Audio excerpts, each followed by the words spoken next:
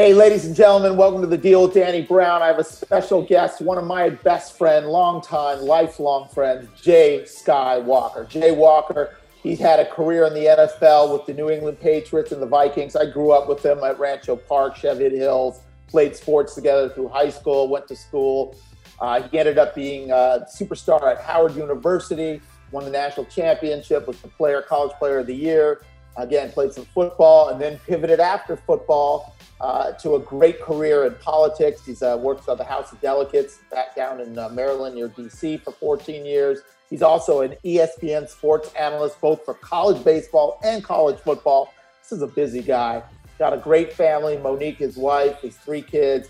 I love Jay, and I hope you enjoy our conversation. Get into a lot of personal stuff, but hopefully you'll enjoy a little taste of our background and tune in. You can always find Jay at JWalker5101 on Instagram or Jay Walker on Facebook.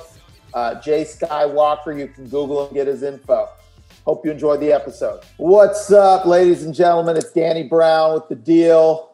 I have a special guest here today, one of my longest old-time best friends, Jay Walker. What's up, Jay? How you doing, man? All the way from D.C.?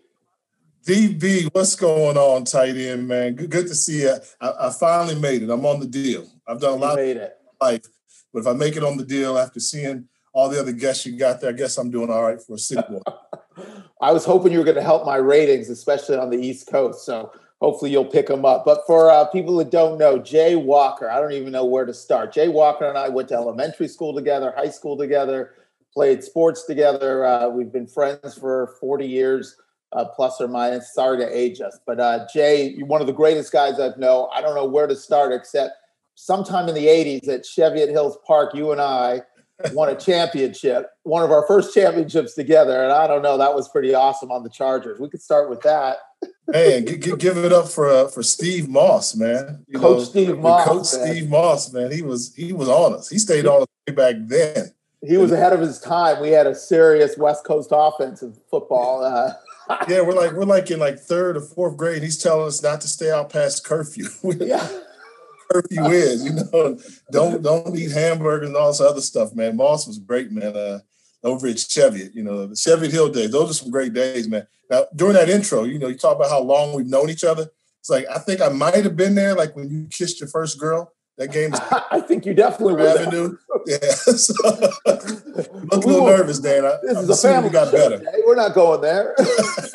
Spin the bottle. So we've known each other a long time, Jay, and I'm going to just kind of go back. You've had a long, storied athletic career, then you pivoted into a business career, and a sports analyst at ESPN, and a political career. You live in D.C. You have a beautiful family, beautiful wife, Monique. You definitely outpunted your coverage with Monique. But now you've got 3 beautiful children. Your daughters are athletes. Your son's an athlete. Everyone's doing well. But where do we start this story? I mean, you grew up in L.A. Why don't we just start with, hey, you grew up in L.A. I've known your parents my whole life as well. Your dad is sort of an iconic, legendary guy in L.A. and was always around all our games. But why don't you start with growing up in L.A. and sort of how you got into sports and how that became sort of a huge part of shaping who you are. Yeah, man. I rarely sit back and smell the roses. I just always think about I try to, like when you play pro ball, like one of the things you rarely do is smell the roses because you're so competitive and you're always competing and you want to know what's next and how you're going to get better. But, since I've gotten out of sports per se, it's like I go back and just reminisce and I don't take anything for granted. My job at ESPN, I don't take it for granted. So saying that, like, if I go back to LA, man, it's like, you start, obviously, I mean, Cheviot Hill's meant a lot to me, and it was different for me because, you guys were on the west side and, I lived on the west side of town for the black folks, right over by Crenshaw, but it wasn't like Westwood, like you guys were living Westwood. You were at the Shaw. So it was kind of it was different because like I would catch the bus or get dropped off having to drive, 40 minutes to get to Cheviot. And then when I got there, that's why I believe, racism is taught. I mean, we were all boys. We were all, I think, I probably didn't know the difference between black and white, so maybe second grade, which is a lot different than my friends. And then when growing up in LA, it's like, I'm coming from the Crenshaw part of town, and you guys are coming from the west side, and And then I'm meeting Jewish people and I'm meeting Persian folks and all that. And then sports was like the one thing that brought us all together. I mean, it really did. It's like when I played football, I was fortunate enough to be a quarterback and we played together on the Chargers. We were just having fun. And then when baseball, you know, the only thing that got to me a little bit is like the numbers were going down. I continually I started out like 5 brothers on the baseball team. Then it got to 2. But you guys were all my boys, you know. Then basketball. I think, you know, if I look at the Jay Walker story, I tell everybody, like, growing up in L.A. had so much to do with it because I came across so many people. I mean, I came across some of the richest people I'm going to meet in my lifetime, some of the poorest people, gangbangers, drug dealers, attorneys, doctors. It was a mixed pot. And, everything in between. You know, having to survive. I mean, we went to uni, Dan. I mean, uni's like the only school in America I think of, like, I got to get a perfect score on the SAT and also have like a notorious gangbanger going to school. It was a pretty diverse student population at uni high. It was. You could be whatever you wanted to be. I try to explain that to Jessica, and I say they don't get it. They don't get it. But it was a big part of what shaped me as well. It's, both things. You know, we had kids coming in from all over, all areas, Watts, East LA, every ethnicity, every background. You were coming in from Gramercy Place, man. You were living large in Gramercy Place. Your dad was always at our games. I mean, your dad was a character. Your mom's such a great lady. You know, so tell me about how your parents. You had a 2-parent household that probably had a huge influence on you as well. Yeah, it was. You know, and it was different because I mean, a lot of people didn't know. Like, you know, I think my mom and dad separated when I was like 3rd grade. But I always tell my friends that, like, if you and the mom don't get along, you got to make sure that you're always there for your son. I didn't even know they were divorced until I got to 7th grade. My dad was there. You know that. Yeah. I didn't know that either. I'm always there. And so that's what kept me going. But my dad, he was a ball player too. He was tall, bigger than me. He played some minor league baseball, but, for him, he was like that business acumen. He always around. And, what I miss most is like every Saturday, no matter what game we played on Friday, whether it's baseball or basketball or football, he would always come pick me up at Saturday morning at like 9 o'clock in the morning and just make me drive around the city with him. So if I was out partying with the boys too much, Saturday, I was going to get up. And if you spent the night at my house, like Richard, Tally, and Ed and everybody else, you were going on that drive. And we would literally drive from like Beverly Hills to where we had a lot of friends and his clients that he sold cars to, all the way down to Carson. I mean, all day. And it's like, I hated it, Dan. I hated it. But, man, you know how much I would pay for one more ride with my pops? I'm sure. Life lesson in the car. Wisdom, business. Yeah. He taught me on jazz. I had to listen to jazz because, I want to listen to hip-hop. He was that stuff off. And he put on some Duke Ellington, Count Basie. And now I find myself doing the same thing like with my kids, especially, my son. Like, we're driving to all these travel tournaments for lacrosse and basketball. It's like, appreciate more that 3-hour drive to get there, just kicking wisdom to him and the little nuggets I've been handed in life to give it to him, and hopefully he'll take some of it. Yeah, you're passing it down. Well, shout out to Richard Talley and Ed Neely and those guys. I haven't seen them in a while. I love hearing those names. Fun. Oh, man. Cold Cash Money Crew, man. Cold Cash Money Crew. That's right. You might have almost been honorary Cold Cash, Dan. You like to hang with the fellas. Yeah, I loved hanging with the brothers. You know that. So let me fast forward a little bit. You were like a park superstar at Cheviot Hills Rancho Park. We ended up going to high school together at Uni High, which at the time, not now, but at the time was a sports powerhouse. We ended up playing baseball and football together. So we were together year round all the time. But the story that I was going to tell is it always seemed to be that football was your primary sport in high school, and baseball you played, I don't know, it seemed like just because you were good and you had a lot of friends on the team, and it was like, all right, I'm just going to just play and mess around. But then you ended up messing around and getting drafted by the Angels at high school. So I was like, what? This guy's a quarterback. What is it? And then you went. So tell me what happened in high school. You were a superstar quarterback and a solid high school pitcher. Were you throwing mid-80s in high school without even practicing? Yeah, probably that. Yeah, it was weird. I went to uni, because the school I was supposed to go to was Crenshaw. So I lived in Crenshaw High School District. And so Frank Cruz was like convincing my dad, our baseball coach there was convincing my dad let him go to uni. My dad was definitely like, yeah, he ain't no Crenshaw kid. Now it's too late. So I went to uni for baseball. And then I'll tell you, I never played tackle football in my life. Never played tackle football in my life. And but I always played, quarterback at the flag league and stuff like that. And so I came to uni, and the only reason I went out for the football team, because they had cheerleaders. They had cheerleaders. Baseball didn't have cheerleaders, and I knew I could throw, could play, and I like basketball a lot. So I figured I was going to play basketball and baseball in high school. And then lo and behold, I go out there and like I'm throwing the quarterback on the B team and seeing your big brother Damon. That was great. And then once that football got in me, I got hooked on it. It was like football just went by the back. I mean, my senior year, I told Coach Cruz, like, man, I'm not even going to play baseball. And he was like, I was like, man, I'm getting this football scholarship. I'm trying to lock down football. And, that didn't go well with Cruz. And he kind of forced me to play. And I'm glad he did, because I played and my number was called. I think I had a decent year. I was 7-2 maybe. We played competitive baseball. West Side, defending city champs. And, lo and behold, got drafted. And it was one of those things where like, okay. And I started knowing I was getting drafted. So I was like, okay, well, the boy from Crenshaw about to get drafted, get a little money in my pocket. Not so bad. And my mom was so big on go to college.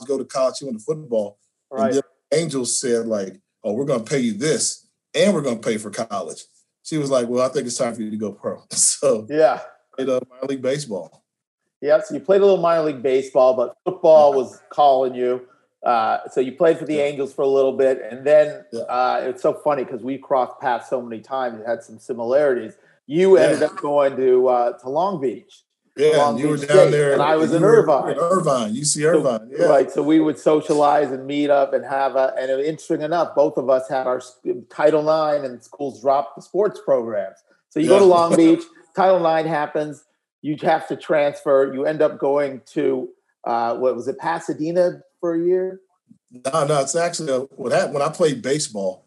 Like after I played baseball, I came home and like didn't have anything to do. So I was sitting around the house, and Richard Talley, my best friend, he was going to Pasadena. And I just went out there and was like, all right, well, I'm not allowed to play football anymore because I'm playing baseball. And the team was good, but they just didn't have a quarterback. And I'm like, man, let me sneak out here. Who's going to see me playing football at Pasadena City College? And Danny, I go there, and that's when I realized like I was really good in football. Like I'm like junior college All-American. We're beating El Camino, the number one team in the country. And all these letters from like University of Tennessee and UCLA. Major recruit. Different. I'm like, wow, okay. And then I got to leave. As soon as the season's over, I go to training camp for baseball with the Angels. And then Bill Bavasi, a legendary GM over there, he calls me over there and he's like, Jay, you're a really good football player. I said, I stopped playing football. He's like, no, I came to the game at El Camino. And I'm like, uh-oh. And he's telling me, we can take this money back. You violated your contract. And I'm like, what? And he said, you really want to play football, don't you? And I was like, yeah. And he just said, I'll make you a deal. I'll let you go. But if you ever come back to baseball, Angels get you, period. Yeah. We'll go to court and all this other stuff. And so I said, cool. And then I leave. I get the free pass to go come back. And Pasadena's they're like, you just left. So I ended up having to go to Long Beach State. Coach Allen had recruited me a lot, and a family friend. So I go to Long Beach State, and I'm ready to be the starting quarterback and competing. And then I would have battled for the starting job? Mike McCoy. You remember Mike McCoy? He ended up being the Chargers. Oh yes, of course. Yeah, he was a Chargers head coach, and we would have battled for the quarterback spot. But and then when Long Beach drops, I go to Howard, and I think when Long Beach drops, I go to Howard. My life just really changes. Everything changed. So now we're getting to the good stuff. So you end up at Howard. You end up being the college player of the year, undefeated, legendary. The name Sky Walker is born. Mayor of D.C. Tell me a little bit about some of your best memories. I know you played against the legendary Steve McNair from the conference championship or national. You ended up outplaying him. McNair, Aaron McNair and Sky Walker. Yeah, when I took my recruiting trip, to Howard, and I saw how I just fell in love with the place. It was just phenomenal. And I told the coach, he put in some tape of the previous year where they played Alcorn State. And I said, man, if I come here, the only reason I'm going to come here is if you give me an opportunity to play against that guy. And he was that good. And I was just that cocky. That So I said, if you put him on the field with me, he's not going to outplay me. I've never been outplayed by another quarterback. Might have lost some games, but I can handle that. And so lo and behold, I get to Howard, and the guys picked me up from the airport. One of the assistant coaches, Ron Springs, he said, "Did you say you wanted to play Aaron McNair?" And I'm like, "Yeah." He said, "Well, damn it." I said, "I didn't want to see that guy until I was watching him on TV in the NFL. Now I see him next year because you want to play him. Well, you beat him." And that was always my motivation. Like, got to beat him. He was Aaron McNair. And then my first game at Howard, my first home game, I threw 6 touchdowns in the first half. Nice. Sky Walker. And then it became Sky versus Air. And we played him, and it was a shootout. I think we jumped up 38-6 on him. He came back because I hurt my wrist, and he's coming back. And I'm like, my goodness. And we beat him by 3. And then next year, we do it again. So it's like they create a classic. They actually want me and McNair to play in St. Louis, neutral site for this Gateway Classic. Sell place out, and it's the two, I remember George Michael did a special saying the 2 best quarterbacks may be from HBCUs, and we beat them again. But I won by that one. Was I sprained my ankle the week before, and I'm doing rehab, and then they're like, he's not gonna be able to play, and I'm like, I'm not missing this game. This senior year, I'm trying to go to the league, staying out, and so we get off the plane, and they're like, oh well, BET wants to do an interview with you guys, and so I'm like, okay, I'm big time, got my suit on, BET baby, sports information. We get in the limo, and we're at the limo, and I'm like, yeah, I'm ready for this. And as I'm ready, we get to a red light. And I'm like, okay. And the light turns green, and like the limo doesn't leave. And I'm like, hey, what time we have to be there? They're like, oh, well, we got to wait. And I'm like, what do you mean? And then I look to my right, and then here comes Steve McNair in his SID. And like, I'm ready to go to war, and they got to both ride in a limo together. It's only a 5-minute ride, and he's got his SID there, my sports information. And Dan, the whole time I'm telling you, I'm like this, man. I mean, I'm not saying 2 words to him, right? You have your game face on already. Yeah, like this is a setup, and he was kind of used to it. And I was like, I'm not moving my seat. I had the best seat, so we get to the TV station, and Dan, I want to tell you, man, I went in. I mean, all those years of hanging with Crip Daddy Millard, hanging with Fat Ed Neely, with Dirty Dave McCoy, all the bagging that we used to do back in the day, and the practice talking. I mean, it came out. I mean, I said everything. I was watching Muhammad Ali at that time, and I think I said, like, we're so different. They asked, what's the style of play? And I'm like, we're way different. I'm like, I'm light-skinned, he's brown-skinned. I'm city, he country. He rural. I'm like, they're all corn. I'm Howard. I'm going in. And you know what? He never forgave me for that. Never forgave me. And it was like, we're in the NFL. He still carried a little chip on his shoulder. He was pissed. And it wasn't until after he got out the league that he came up here, and a couple of our buddies put us together. And in order to get right, he was like, only if you drink with me. And when I tell you he tried to drink me under the dang table, he drank me under the table. I'm sure. Yeah, he was a big guy. We got cool after that. After that, it was all cool. It was love. But long story, but that was an Aaron Skywalker. Yeah. Well, congratulations. I was at a few years. And here's what counts, Dan. Here's what counts. See, I brought this for you. See, this is what he was mad at. Is that the player of the year? This was the 1993 FCS Sports Illustrated 1AA Player of the Year. There you go. He got it in 94, but he wasn't getting it in 93. So it was worth it. Rest in peace, Steve. That's my man. Rest in peace, man. A legend. I also just wanted to say congratulations because you made the Black College Hall of Fame. Was that last year or a couple years ago? So that's pretty amazing.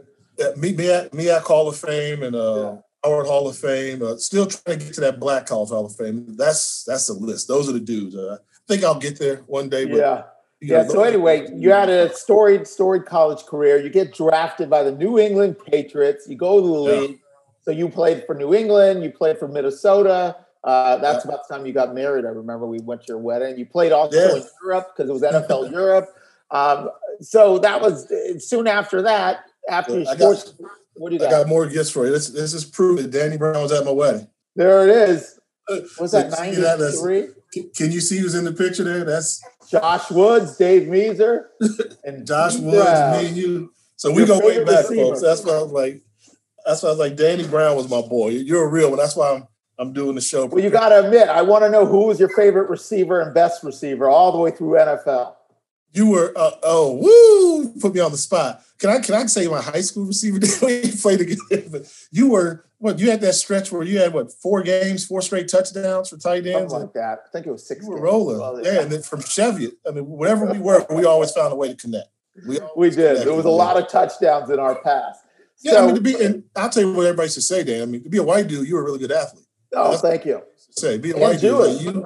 You weren't the best Jewish athlete. Now the guy was really good. Rabbits. Kicker from a kicker from Palisades, real fast dude. Played baseball. Oh, Jay. From Hamilton. From Pally. Larry Israel. Larry Israel. Another great. He can roll. He's fast. Yeah. He is fast.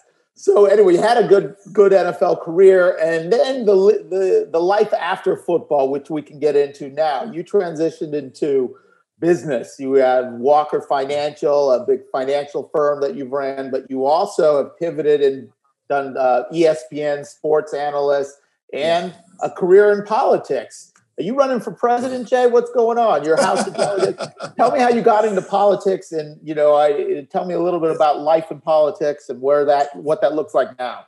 Yeah, it's changed a whole lot. But I would say for me it was, having played in the NFL, and I played for Bill Parcels, I played for Denny Green. My quarterback coach was Brian Billick. Legendary coaches. So I started a football camp. Yes, I remember. It was a free football camp in Skywalker Flight School is what we called it.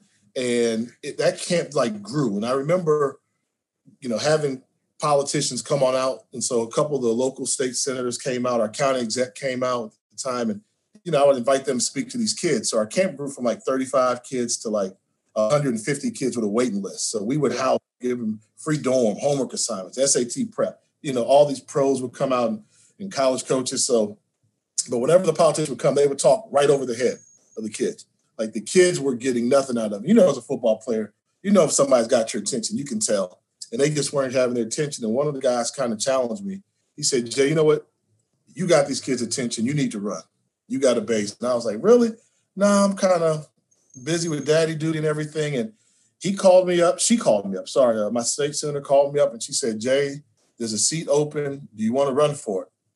And I said, well, it was on the Central Committee. And I said, all right, sure. And then the bigger seat came up and she was like, do you want to run for it? I told her no. I said, no, I'm fine. I saw a little bit and I didn't like it. And then, okay. And then that night I came and talked to my wife and I was like, you know what? It was itching at me. I mean, ESPN, we don't care where you live, what you want to do. We talked about living in Florida and everything. And then I was like, if I don't do this for the rest of my life, I'm going to say, what if? I'm going to watch people on TV and say, what if? That could have been me. I don't mind running and losing. And you remember me from baseball. I'm a swing and strike 3. I'm not going to look at it. So if I miss, okay. But if I win, what could happen from it? Could I make a difference? And and so that was kind of my platform. I had a small business background, sports when athletics were big, and education, trying to give everybody the same type of quality education we had at uni. It became platforms I ran on, and we won, and we've been winning ever since. And 14 years now. So 14 years you've been at 14 years. Yeah, and what district? It's House of Delegates. It's the House of Delegates in Maryland's 26th district. So right outside of DC, I'm right across the river from Virginia. 2 minutes away from Washington D.C. Yeah, so it's beautiful out there. We're growing. We're one of the fastest growing jurisdictions here in the capital. Kudos to Monique. She's now a county councilwoman. That's right. She's doing her thing. So Mazel tov to not bad from Crenshaw, right? Crenshaw and Pico. Yeah, from the Shaw all the way here to DC. Yeah. Skywalker, who knew? and it was good because, like I said, all my baseball boys, when I came back, it was about that check. Had to raise some money, and y'all came through with the fundraising. So we had to fundraise always. And always. We're always there. So I see the leaves are turning there in Maryland. The leaves are turning. It's fall time. Let's talk a little bit about one of your side careers. You got a lot of side hustles, but you've been an ESPN sports analyst for quite a bit, both college baseball, which is one of my favorite things to watch because I was a college baseball player, and of course, college football. So tell me how your life and how you balance being a sports analyst, then coming home, being the delegate, being dad, being coach, being husband. Talk to me about that, the travel schedule, how you switch from football to baseball season, some experiences around that. I start off by knowing this, no matter how hard the work is, like I never take it for granted. Dan, I'm one of the few people in the world, and you have one of them on here as well. We get paid to run our mouth. Like Kevin Millar and all that stuff, we get paid to run our mouth. We're not ditches. We're not plowing stuff. We're not going to show all these houses, all these buildings, stuff like that. So with that, laying bricks, the work becomes easy. I love what I do. It keeps me close enough to the game. So time management has been my key. And I think that's huge. When I was dealing with ESPN, like the football season, college football season goes from September all the way through January 1, pretty much, and maybe January 6. And our role in Annapolis as a state delegate, I start the second Tuesday of January every year. So we're going to be there from January through April. And then college baseball picks up April, May, June. Yeah. So fortunately, I run my mouth. I get to stay around sports. I get to see young guys that have the dream that we all had once upon a time in our life. And I get a 2-month vacation where I do absolutely nothing. So not bad. And that's when I really pick up the daddy duty. So time is the key, but I don't take it for granted. I'm fortunate to be able to have a job where, every week I get to see somebody that wish they could become an NFL quarterback or wish they could become a minor league baseball player. ESPN commentator. A lot of guys that want to become commentators. So sure, fantastic. So now, Jay, what are you still on ESPN? Are you still doing it this year? Yeah. It's the HBCU football season has been pushed to the spring. Yeah, it's a little weird this time. Yeah, I'm back. I'm going out of town tomorrow, so that's why I had to get the fade, Dan. It wasn't for you. Yeah, you did get a nice fade. Looking handsome. I've got Jay Walker's looking handsome. I got Georgia State at Charlotte, and then I go to Florida Atlantic, stuff like that. So yeah, we're back. So one of the key themes I like to talk about on the deal is it's balancing a big career and a big life with a family life, with being a dad, with being a husband. Obviously, it's hard to find balance because when you're doing all these things, they're all full-time gigs. So talk to me a little bit about that. Now, your son, who's taken after you, except playing lacrosse, they just won the national championship in lacrosse. Yeah. So he's going to be a phenom. I noticed you kept him out of football. But tell me a little bit about balance and being a dad and trying to balance that all with a big career, big life, all the other things that come with it. Yeah. I think, what I've learned is that you can't be perfect. I try to be perfect, but you're not perfect. With my kids, there are 3 different personalities. There's no one size fits all. And you can't raise them all the same way. They're different personalities. And, I've tried to just take my life experiences. I mean, I tried, and I had this long talk with my daughters the other day. It's like, I think one of my faults I might have had might have been I was so influenced by sports and culture that I raised them as a coach. Got it. Raised them as a coach. Like there were times I missed being the dad. And so they're like, sometimes I didn't need you to judge me and critique me. I just needed you to be dad. Yes. That's like, okay. So I started getting better at that once it went along, Then with my son, I'm raising him a little bit different. So you gotta, and I think coaching has changed. You think about sport and profession. I've talked to coaches and they're like, the days where coaches jump hardcore you out. They're like, no, those are gone. It's the military style's gone. Yeah, you got to love them up. And once you love them up and they know you love them, and you can say that in the workplace, once your client knows that you care about them and that you got their best interest, then they'll listen to you and follow your direction. So I try to, with my kids, I'm trying to love them up and then to get them to follow my direction. And in life, when I'm in politics, when I'm campaigning, I want my district to know, hey, I care about you guys. It's all about you. And then if you all believe in me, then we can do good things together and grow. And I think that's kind of the way the world needs to go. It's a different place. Can't talk down to people. Nobody's better than anybody. With all the racial strife out there in the world now, you got to be more accepting and understand nobody's right. For sure. Well, you and Monique have certainly done something right. I mean, you have one daughter's in med school and another daughter's got a scholarship to play lacrosse, and your son is on his way. Because they're so picky, let me get this right because they'll jump on you. So, yes, let's get it right. My oldest daughter played lacrosse at George Washington, and she's now a first-year medical student at Howard. My second daughter is the captain of the debate team at North Carolina A&T down in North Carolina. She's a junior. She'll probably go pre-law in business. And then my son he'll be a freshman He's the top 5 lacrosse player in the country, won the national championship, and he's I try not to brag, but you know how my dad was, kind of like my same. Like, oh, he's next. He's next. I think he's more than next. America, he's next. I think he's going to raise the bar a little bit. How big is he now? Is he bigger than you? He's 15. He's 6'3.5", and he's 210 pounds now. And man, basketball too. So we'll see where it goes. But that's amazing. That's amazing. Well, tell me some lessons you've learned. You know, you've had a lot of life experience. Yeah. The world is a very delicate, complex place right now. There's so much racial tension. There's so much political tension. You're sort of right in the middle at the crossroads of all of that in culture, plus layering on sports, business, et cetera. So you're sort of like right at the crux of all of this. Give me some life lessons, some things you know now at your age that maybe you would have wished you would have known when you were starting out in your career. I know that you can go in any direction you want with this. Sure. But I'd really like to hear sort of your keys, some core thoughts and things that you think about and lessons you've learned along the way. Yeah, no, thanks. I think when it comes to sports and young athletes out there that want to make it, you got to believe in yourself. I mean, I remember going to football camp, offense, defense in California.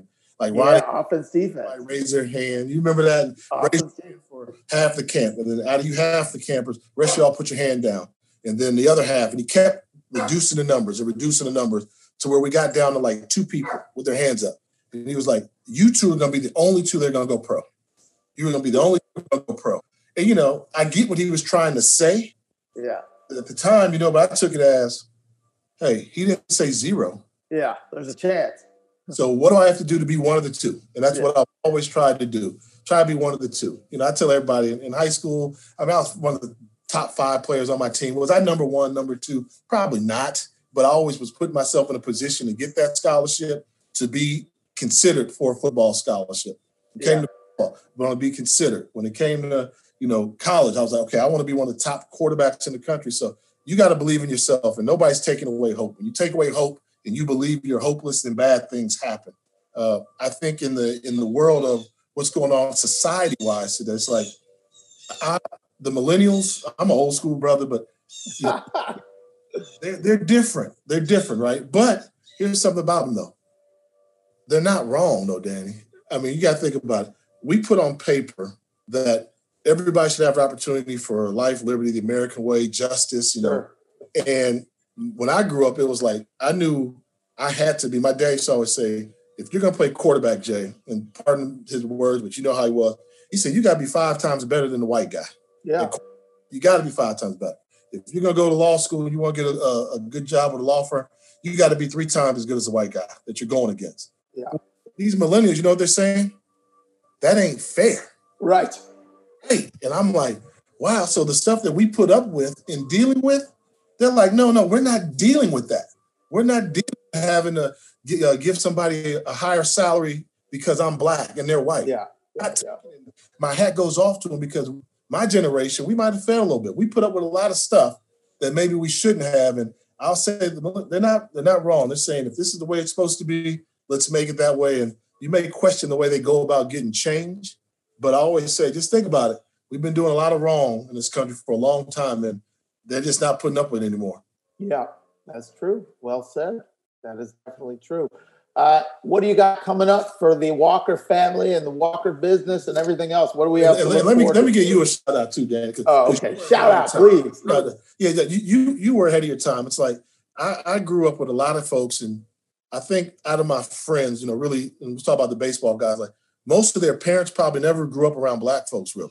You know, it was a little bit segregated. You know, we didn't segregate till the 60s, and they went to high school, not a lot of them. But, I mean, you were always like, you would take me, and here's a shout I'll give you. When you drove, and I didn't have a car, and you would take me to the house on Gramercy Place. Gramercy Place, baby. You would do that. Get off at Arlington, off the 10, past the Shaw. It never made me feel bad about it. May hit me up for a little gas money every now and then, even though you had more money than I have, but still. But you were ahead of your time. I mean, like I say, going back to, you know, when you were in elementary school, it was like something about you and your family and the way that, you know, Jack and all your parents raised you. It's like it stood out. And I think there's going to be a new generation, and maybe because, Pop's a musician, so he's always cool. He hung around folks. Maybe that next generation that's grown up on the West grew up. And that's what I'm hoping, that they grew up, like you, or the parents are more accepting, or brothers realize, some of the brothers are real cool, regardless if they got here by bus or whatever. Let's all get along with it. So you're ahead of your time. Your parents did a good job with you. And I think that the next generation, you'll see some more Danny Browns. I hope so. I also think, yes, it's a lot of it is nurture, nature, parents, and also it's just the environment. I mean, we grew up at a time where, back in the late 70s in elementary school, where the LA schools started busing, and I don't know, it just was normal. It was all we ever knew. No one told us that wasn't normal to have kids from East LA and Crenshaw, Beverly Hills, and Persian all together. We just didn't know that there was that. We thought that was normal. So I think crazy, that's part of it. We were just raised around it, and my parents, I'm sure, had a lot to do with it, their values, and being children in the '60s and stuff. I'll tell you, when keeping it real goes wrong, the change was good. What was not a good idea was making those kids that live in Holmby Hills go to school at Cienega. Remember? They took them from Warner and made them go to Cienega. I was like, I could barely make it in Cienega. How are they gonna make it in Cienega? Well, right. What happened there? That's when my parents drove to Cienega and went, we're going to private school in the Valley. They sent me to private school for 2 years, and then we went back to Warner. Yeah. I remember the brothers don't want to go there. Why are you going to send a nice Jewish boy from the West Side there? Hey, you weren't alone. That's when the enrollment went up in Brentwood, Harvard School back then, Westlake School for Girls, Crossroads. Yeah. Funny stuff. That's good LA history, man. We've been through it all. Well, anything else you want to share here, man? I mean, we could go on for hours. We've had so many fun stories and fun experiences together. But any experiences or any wisdom you want to share before we sign off? Oh, man, this it's been great, man. Proud of you. Proud of what you've done. Thank you. Proud of you. You keep me very entertained, man. And it's kind of funny always hearing you get all the street cred and stuff like that. So have you had Dave Jacobson on yet? That's a good idea. Y'all two folks were hilarious. I should get Dave J on. He does not like press or social media. He's never been on Facebook. Can we tell him how corny you used to be though? Because you're cool, Danny. So my little Danny Brown story was remember we'd always take we'd be after practice and we get in the shower and we had those cold showers and public school. I'm starting to feel a little breeze. A little breeze. With the towels that were like paper towels. Yeah. And crews would make us take showers. That was terrible. The LA unified showers were the worst. Yeah. Then catching a breeze. We were freezing. Catching a breeze.